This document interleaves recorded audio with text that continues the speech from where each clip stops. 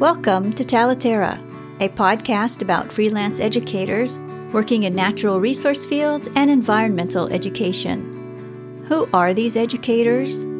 What do they do? Join me, and let's find out together. This is your host, Tanya Marion.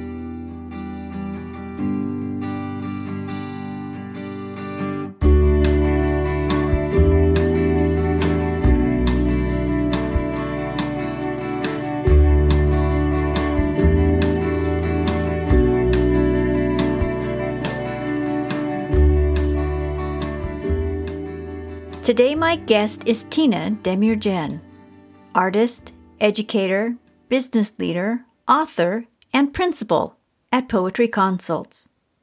Tina's specialty is partnership development, business leadership, writing, and fundraising. She also facilitates workshops at schools, nonprofits, museums, libraries, and community centers. Tina uses poetry and creative strategies to build sustainable partnerships, to promote an organization's mission, and to engage board members and stakeholders. Today, Tina will help us see how poetry can be used to view the world in new and creative ways. How does Tina use poetry as a tool for community building? How does she work with multi-generational audiences? Let's find out. Thank you, Tina, for stopping by the podcast to just talk about poetry and making new connections with nature and the environment and with people and with place as well. You're very welcome. This is one of my favorite topics. So, may I ask you to introduce yourself to listeners?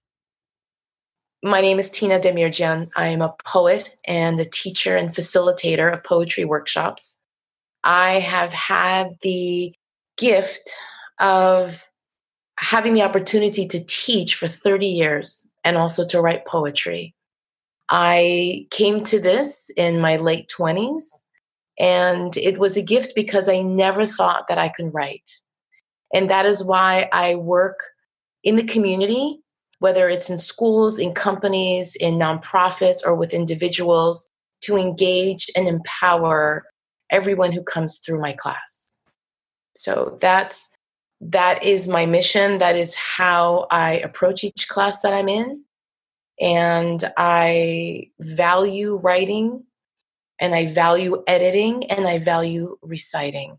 So I work on all of those with all my students, no matter their age. So I'm so glad to be here and share some of my journey with you and your guests and your participants. No, thank you. Yes, thank you. Now, just so listeners know, I've taken your workshop and have read some of your poems. You have a quiet and insightful way of observing the world. You definitely observe nature differently than I do. I have what I'm calling right now as a field guide thinking. I have field guide thinking. That's my approach to nature. You definitely see things differently. What is your earliest memory of enjoying nature? My earliest memory. I grew up in New Jersey in the 60s and 70s, and I recall several things come up for me. One, we lived on a dead-end road in Waldwick, New Jersey, and we had a little woods nearby. We would always go through or play around. I was very much shaped by the winters. I loved, of course, snow days from school. And I recall our birch tree in the front being able to bend all the way down to the ground and be embedded in ice. And I remember the seeds of the dogwood tree also being embedded in ice and being fascinated by their beauty. And the other, I will say, is going to the beach. You know, we would go down to the Jersey Shore and I loved being at the beach. I loved the smell. I loved the sound. I remember always having car sickness the 2 hours it took to drive. But I knew that the last 10 minutes, as we got closer to the ocean, I was going to feel better. And I just loved being able to open the windows and just enjoy the breeze and know that I was going to be well and I was going to enjoy being there. And I have to say, one of the things that I do now when I go to the beach, because it's loud, but the waves, is I recite the poems I've memorized into the ocean. And I find that very freeing. I don't know if anyone can hear me, but that's what I do. It doesn't bother me at all. The waves and the people are loud enough. And actually, even if there's no one there, I still do it. Mm-hmm. And it's a very freeing, it's a very visceral experience. And I actually wanted some of my students who are new immigrants, of course we can't do that now, to go do that with me so that they could recite their poems so that it can be heard kind of across the ocean. So that's how my first memories have expanded into my current ones. So may I ask, would you be willing to share a short poem that you would recite to the ocean? Oh. You don't have to. No, that's okay. I should have expected this question. And let me see if I can do that. How I find my Jersey accent. It happens when snow melts in early spring. Leaves toys to be found behind swing sets and rose bushes. Something about warmth opens us like a field, the way pleasure does. We slant in bed and hum, slant the way stars lean forward, the way a word greets me at the tip of my tongue. I carry my accent the way I carry myself. Take her out when I feel funny or too tired. I cup the O in my mouth and say coffee, and return like the snow in New Jersey, wait to be found again like a compass pointing home. Thank you for sharing that with us. You're welcome. When did you realize that nature was important to you?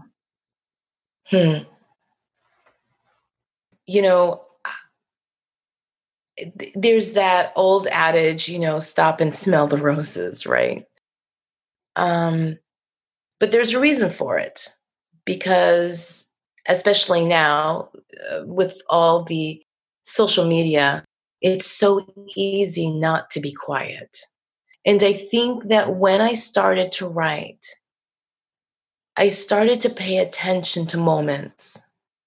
And those moments happen so much in nature. I think it's made up of moments, just like we are. And so, for example, boy, I don't think I could remember this poem by heart, but it's just over there on my bookshelf. I call it Two Dying Bees. And I think later on, I realized I think that they were flies, but I thought they were bees. And they were slowly disintegrating. And I would watch it each day as they changed. And I was fascinated by that. And it's so interesting because yesterday, when I was doing the dishes, looking out the window, we live on the second floor, all of a sudden a bee actually came right against the screen, as if something sort of pushed it there. And I looked at it and I thought, why is she there and just not moving? And I thought, okay, I understand. And when I woke up this morning, the first thing I did was to go see if she was still there. And she was. And I thought, why would she decide to be vertical when she knows she might be dying? It's like, those are the questions I ask myself. Doesn't she know maybe she'll fall? I don't know. But I'm going to write something about that soon. In fact, I thought of writing this morning, but I started working on another poem Oh, and you probably read the one about the Santa Ana winds and the death of the soldier. I don't know if you read that one. Meg, it's called. And it's really interesting because it has to do with she died when she was 100, but she was in her 90s when she was sweeping.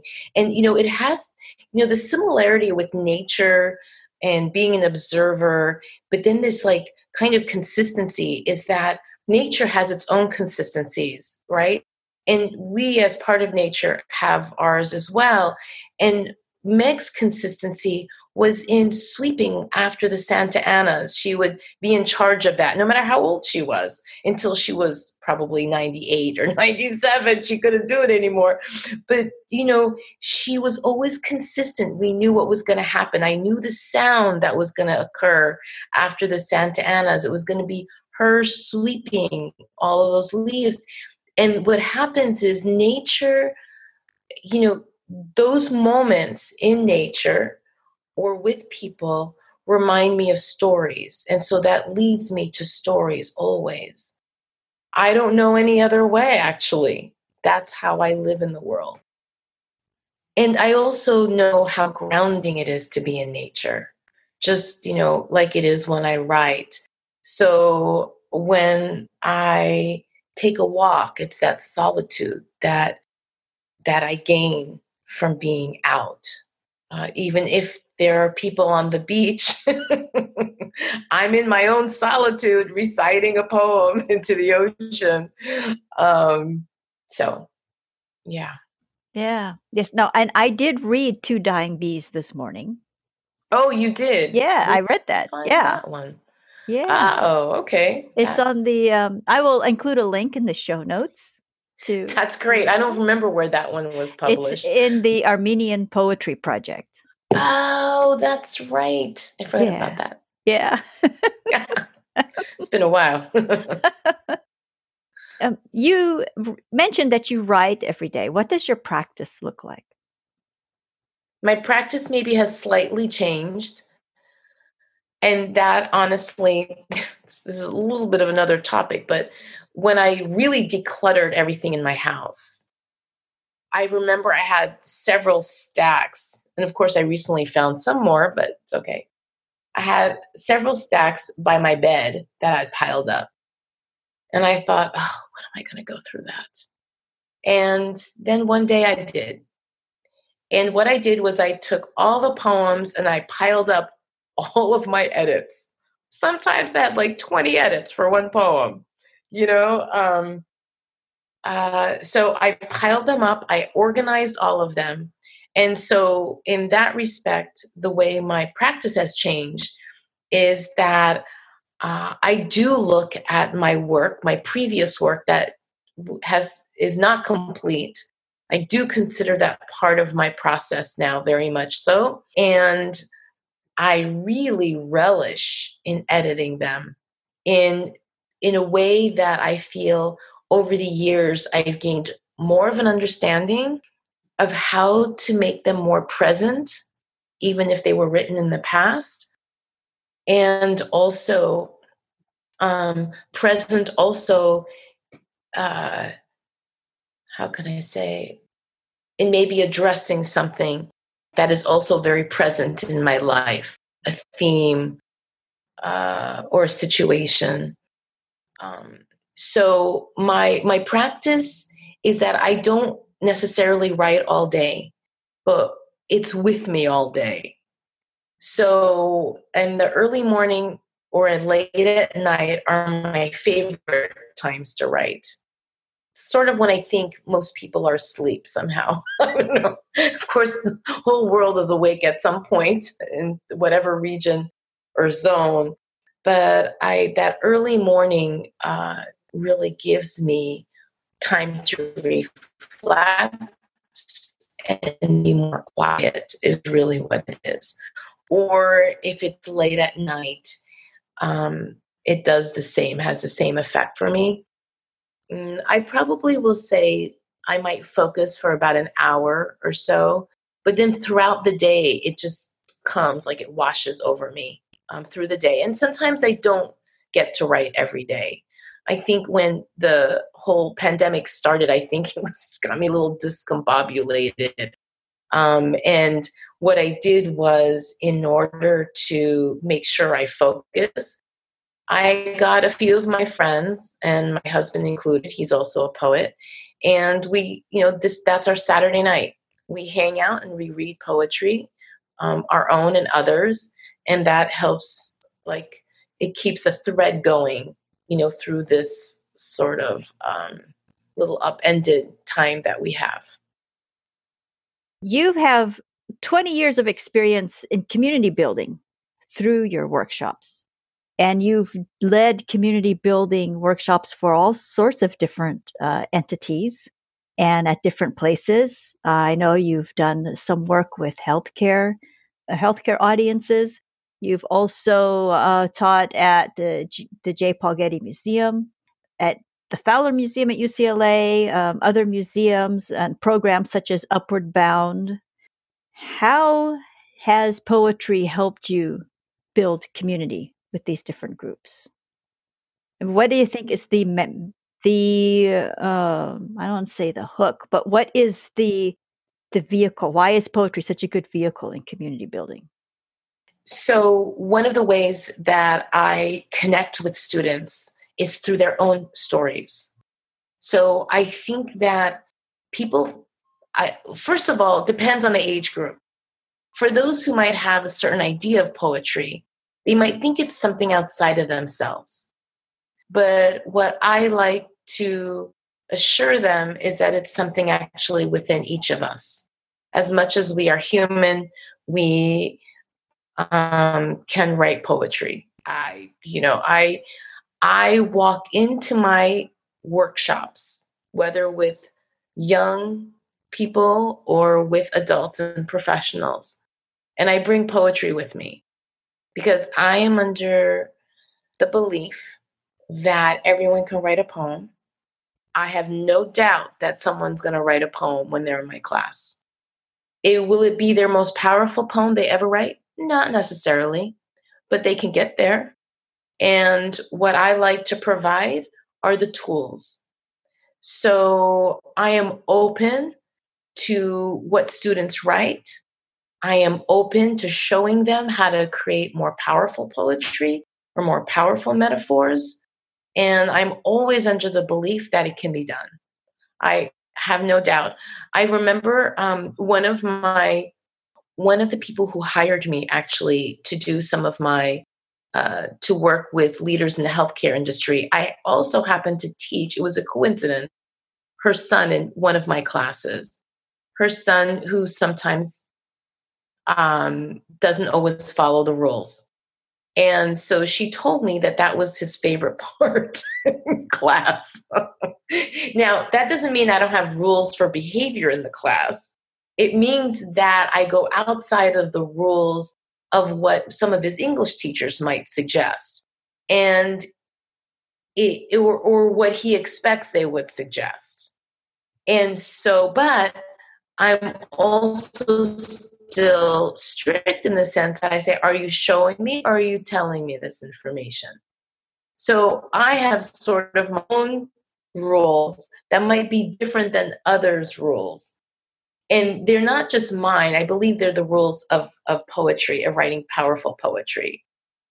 Not just because I've observed that, it's just because I know others have observed that as well. So I think that when people have the opportunity to be engaged with their own stories, with their own thoughts, with their own feelings, and that is given value in a workshop, why wouldn't they be engaged? Yep. At the heart of environmental interpretation is information. However, interpretation is not just about information. One of the forefathers of the field, Freeman Tilden, is often quoted as having said, "The aim of interpretation is not instruction, but provocation." How can poetry help with this? And how can it be used to reveal an object, a landscape, or a naturally occurring event? Wow. Because I think as each individual, we bring something different to observation. We depending on our experiences, depending on our interpretation of our own lives, we, I think, observe differently. And because of that, we're going to show a moment in nature different than the person sitting next to us. So I think that in that respect, interpretation provokes something different in each of us. That's not even a choice. I think that just happens. I would have a totally different interpretation, observing insects than my husband would. Let me just give you that example. And I say that just because I'm a girl and he's a boy, right? Mm-hmm. It's because I grew up in a suburb in New Jersey and he grew up in El Salvador, tying a string around a beetle and using it like a helicopter. So when I would see a beetle in the house, can you please take care of that? I'm not going near the beetle, and he just looks at me and thinks, I used to play with them. I've lived in the jungle for weeks at a time. When my father was exiled from Honduras into Guatemala, I lived in a jungle with him because he wasn't supposed to be in Guatemala either, And so he's had such different experiences than I have. So in that respect, he's going to be able to look at something and really give you a completely different poem than I am. I do have a poem actually about, in a book of mine called Imprint, I have a poem about how he was 8 when he was in Guatemala and he learned how to fish with his hands. He learned how to put his, hand in the water and be still, like the indigenous person who taught him there, who was Mayan. And then he would just close his hand around the fish because the fish would come to inside his palm, to the warmth of his palm. And all he had to do was close it. And I was like, wow. So it's like that for me, it was that moment that was fascinating that he told me about. So. It's a wonderful story. Yeah. You are absolutely right. Everyone approaches nature differently. They all have different life experiences, different relationships. Like, for example, as I said earlier, my approach to nature tends to be the field guide approach. I assess things as a check, a box. It's not that I'm always like keying things out, identifying things, but that's my thing. I have a field guide collection in my personal library because I love to see how people have interpreted plants, and the different ways they've depicted the plants. So, for example, in the poem Two Dying Bees, you would do what? I would talk about them aging and becoming still, either on the sidewalk, because sometimes when I see them on the sidewalk, I pick them up, I talk to them, and I move them out of the way. Oh, I love that. That's a poem right there. Yeah. Not a field guide, though, but a poem. Not a field guide, yeah. And or at the entrance of the hive. My first project in grad school was a pollination ecology project, and I used to take care of the hives. And so I've seen them, hanging out at the entrance or just on the ground and leaf litter, slowing down and being still. Mm-hmm. But is that still a field guide way of looking at it? No, it's not. So the poetry is already seeping in. Mm-hmm. Tanya. Yeah. Yeah, yes. Yeah, no, Happy yes. for that influence. Yes. Yeah, you get the credit for that for sure. Poetry does first, but yes, I'll take a little bit. Um, with your experience with people in your workshops, what do they see after a workshop that they didn't see before when the workshop began? You know, this one, there are several things. I don't know why this is coming up, but I'll say this first. I taught in a private school a couple of times this past year. And, you know, when it's an after school program, it's a little bit harder for me because not everyone's going to say, "Oh, mom, could I take that poetry class?" Because they don't. The magic happens when they're in a regular class and I show up and then they get surprised, right? That they suddenly can write. So I then depend on the parents either pushing their kids or, you know, I had second through sixth graders, and that's a little tough actually. It's a big range, but I had about the first class that we did, I had maybe 5 second graders, and then about 8 or 9 more second graders took it because all the second graders told the second graders how much fun it was, you know, because they're more open.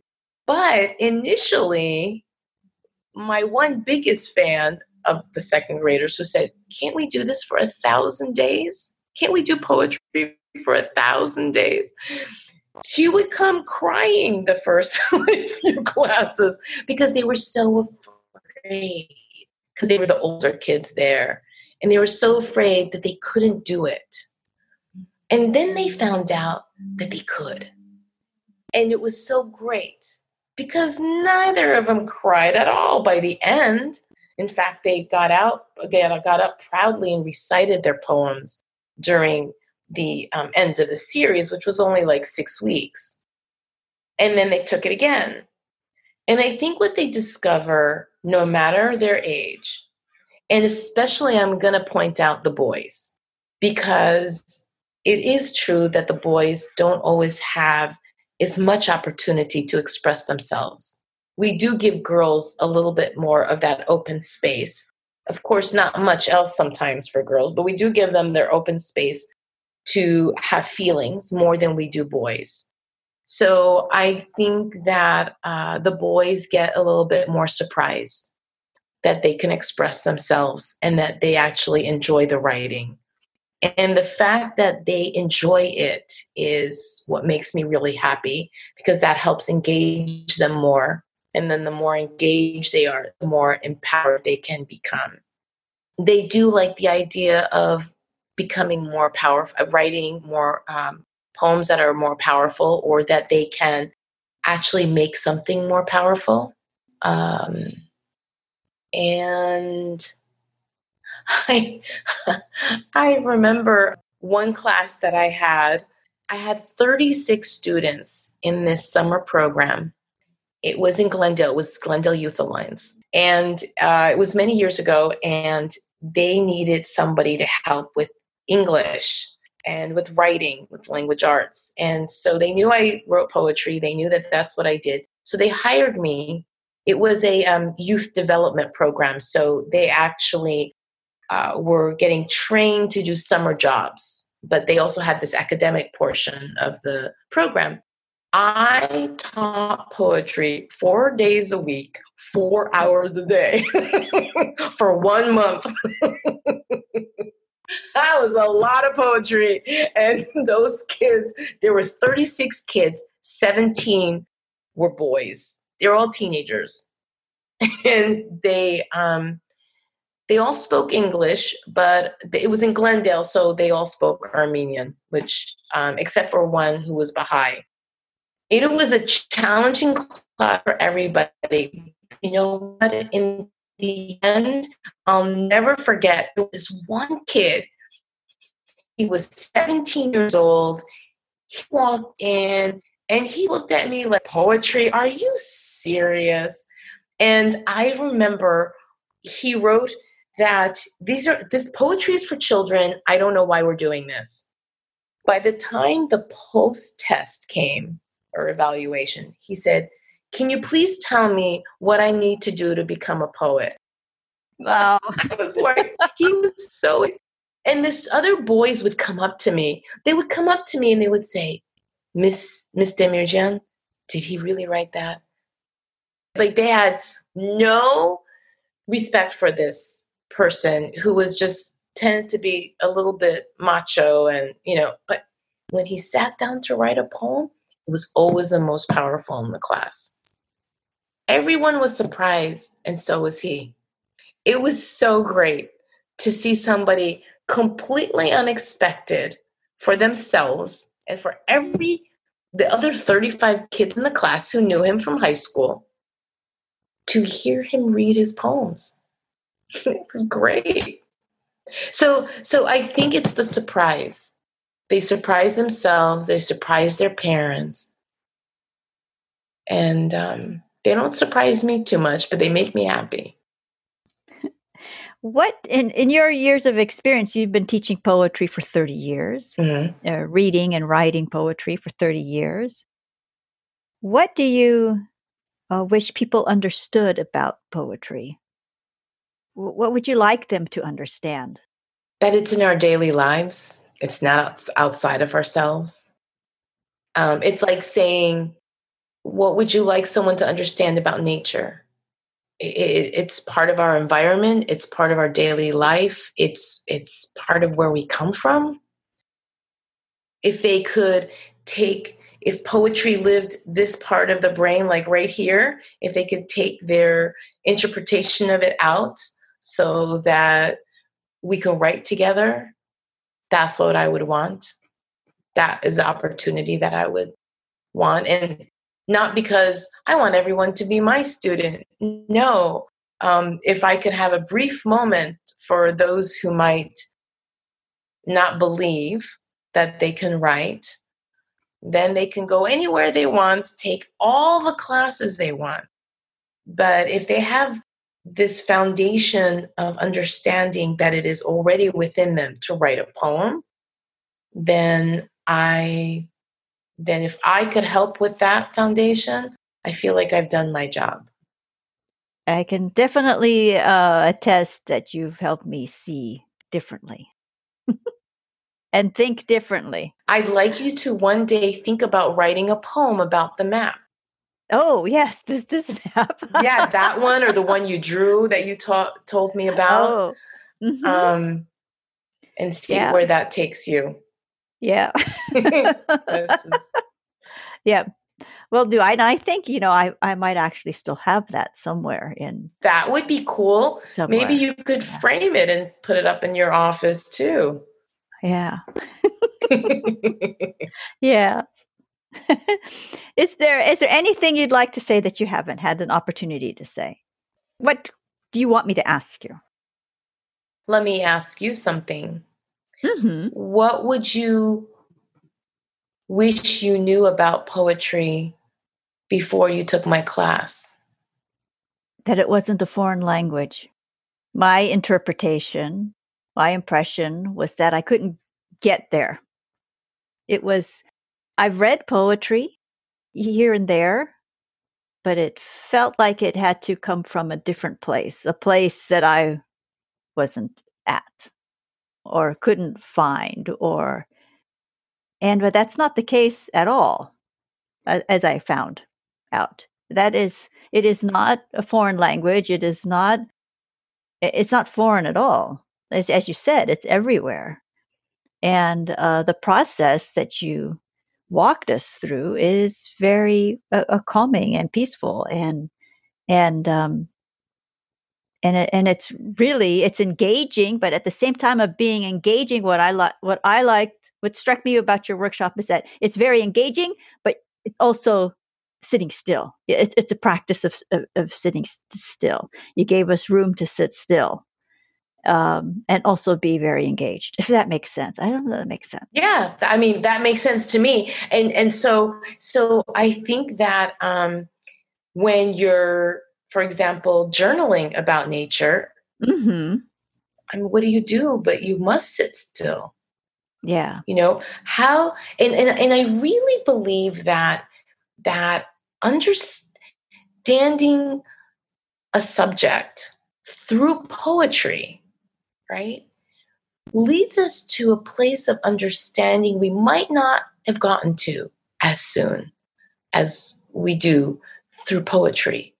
Because while you're understanding the leaf in front of you, you know what I mean? Or the tree or the plant or the insect, whatever it might be, I believe the truth is you're also understanding a part of yourself too. And it's almost like even a shortcut, you know what I mean? To understanding something at a deeper level because you're understanding yourself. So that's what I interpret or what I think about when I see nature, because it's reflecting a part of us in a moment of time, you know. And so I think that's a great way to then engage people in a field like those in the field with the people you work with and who work with you and you connect. It's a great way of being able to engage not only those people, but also the people they want to engage, to be interested what they're interested in the work of nature or the nature of their work. Either way, I think you always want to pull people in, and poetry is a way of doing that because it's a way of people having conversation in a different way. And it's in relating to people at a different level, just like it is relating to nature in a different level. So whether you read Mary Oliver or you might read Emily Dickinson, or someone else, or read the field notes that someone wrote, it might be interesting if someone could interpret a poem through someone's field notes. I wonder what that would look like or be like. Yeah.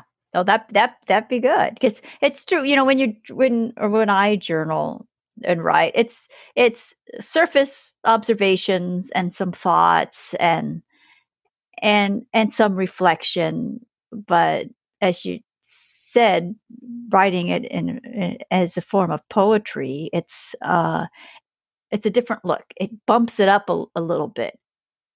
It's a closer look and it's less wordy, and you drop some of the baggage and the words that you might normally use in that situation. And it really hones in your thinking. I read your poet about Emily Dickinson. Oh, as well. That wasn't. You found that one too? Like, that's really old. Yeah, and that's amazing. You're a good researcher. I can see why you do field work. And your worm biology one as well. Oh, yeah, that wasn't quite field work, but for sure. Yeah.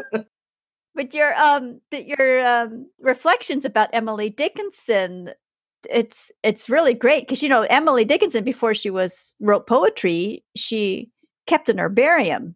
She would collect plants and studied botany. And there's a book about her herbarium. That's cool. That's not surprising. I love Emily Dickinson and I love Mary Oliver also.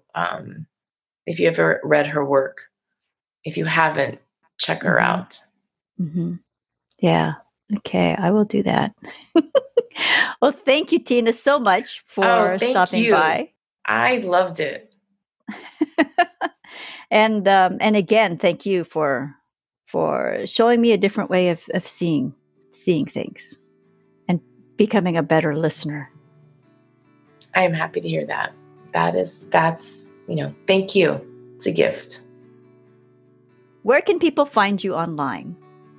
Well, they can find me at www.poetryconsults.com. they can also find me on Instagram, which is going to be a new feed. The handle is under my name, Tina Demirjian. And they will notice that I have some offerings on there they can participate in. My main focus is on engagement and empowerment, and in using poetry to find meaning, mindfulness, and play. So thank you very much. Thank you, Tina. To learn more about Tina and to read examples of her poetry, visit the links in the show notes. If you'd like to learn poetry with Tina in person, you're invited to join the workshop that she'll be leading for Talaterra Co-work. The workshop is called Talaterra on Poetry. Use poetry to engage your subject, your audience, and yourself. And this workshop will be held in May. I am really excited, Tanya, to be able to be part of this workshop because I really think it gives everyone an opportunity to hone in on their favorite topic. They get to bring their subject with them because we're going to be doing it virtually or in a virtual space. So everyone will get sort of an introduction to help get the juices flowing, to have fun connecting with the people who are also working online, but then to be able to bring their own subject with them, whether it's something they have with them physically, or it's maybe even their field notes they have with them to reinterpret through poetry. They will have an opportunity to do so and to share that, and also to talk about how to use what they wrote as a way of engaging new audiences or continuing to engage current audiences. I do see poetry as a tool for that as well. It's a tool to understand ourselves, the world outside of us, but also to engage people in that which we love. So I look forward to it.